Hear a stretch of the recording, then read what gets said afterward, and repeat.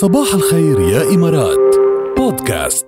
اسمعوا كتير منيح، إذا بدكم تفكروا بعطلة ما تخلوا يخطر على بالكم غير جزيرة ياس بأبو ظبي، لأنه هناك بتلاقوا صراحة كل شيء. إذا بدكم أفخم أوتيلات بتلاقوا، مدن ترفيهية بتلاقوا، بتتسوقوا كمان تتسوقوا، أشهى المأكولات، وفوق هيدا وكله كمان في عندكم ترقية مجانية لغرفة وقت تحجزوا بياسايلاند.com قبل 15 فبراير، قبل 15 هيدا الشهر. عطلة ما إلها مثيل بانتظاركم بجزيرة ياس أبو ظبي، تطبق الشروط والأحكام.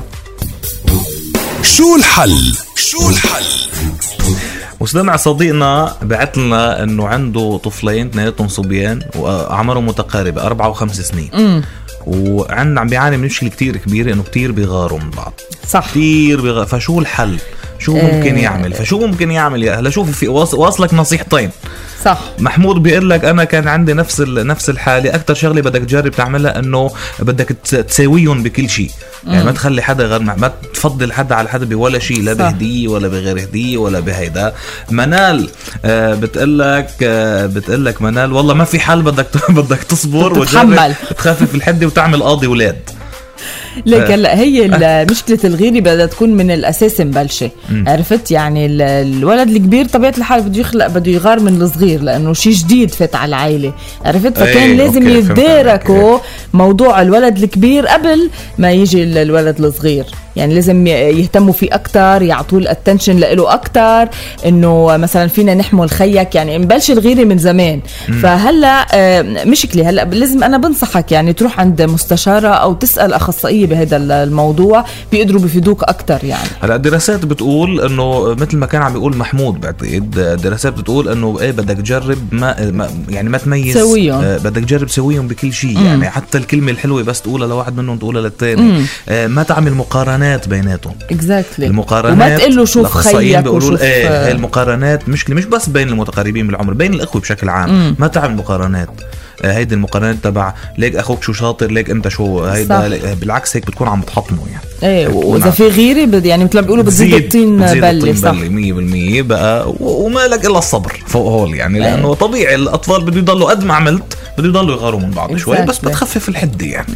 هن توينز يعني قرابهم عمرهم كتير قريب من بعضهم، بتحسهم توينز، فشي طبيعي يغاروا من بعضهم. بدك تتحمل وتجرب تسيرهم اثنيناتهم بنفس المستوى. هلا في نصيحة بيقولوها كمان على طول الأخصائيين، وأنا بتذكر هم سألتنا إياها مرة، إنه إذا الكبير عم بيغار كتير من الصغير، نجرب نحسسه للكبير إنه هو كمان نحن محملينه مثل مش مسؤولية، بس مثل إنه نحن بنتكل عليه كمان يهتم بخيه الصغير. إنه ليك أنت معنا، نحن عم نهتم فيه لأنه صغير. جيبوا لميلتك، أنت أكبر منه، أنت هذا جيبوا لميلتك، على أساس إنه خيه الصغير كمان من يعني كمان حلو هو يهتم بخيه الصغير لأنه أصغر منه. وفي شغلة كمان مش عطوله تفوتوا بالمشاكل اللي بتصير بين ولادكم. يعني مثل بيقولوا قاضي الولاد شنق حاله، خلوا إنه يحلوا مشاكلهم ببعضهم.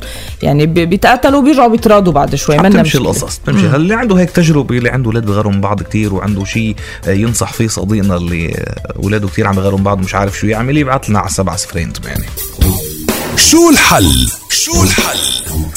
إبراهيم الخياط بقول صباح الفل، أحلى إذاعة وأحلى صباح كل يوم صباحكم. كل أغاني جورج توب، أصلا ظلمتوا المتابعين وقت اللي طلبتوا تصنيف. كل أغاني جورج إلها ذكريات من الطفولة لليوم. بالنسبة إلي صعب اختار بس 5. إبراهيم نحن قلنا من الأول إنه هي بس عم نجرب نلاقي أكتر 5 أغنيات قريبة لقلب كل واحد. يعني كل واحد عنده 5 أغاني ممكن يكونوا قريبين لقلبه أكتر من غيرهم. كل أغاني حلوين، بس بيكون في شغلة معلقة فيك أكتر، مثلا شيء غنية عندها قصة إلها ذكرى هدية لحدا كذا هيك قصص.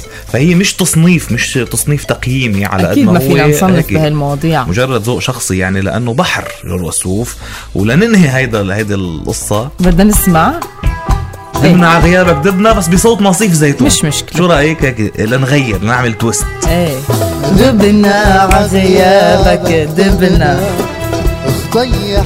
وين دبنا وزنين، دبنا على غيابك، دبنا مثلنا ندوب مش عم نعرف.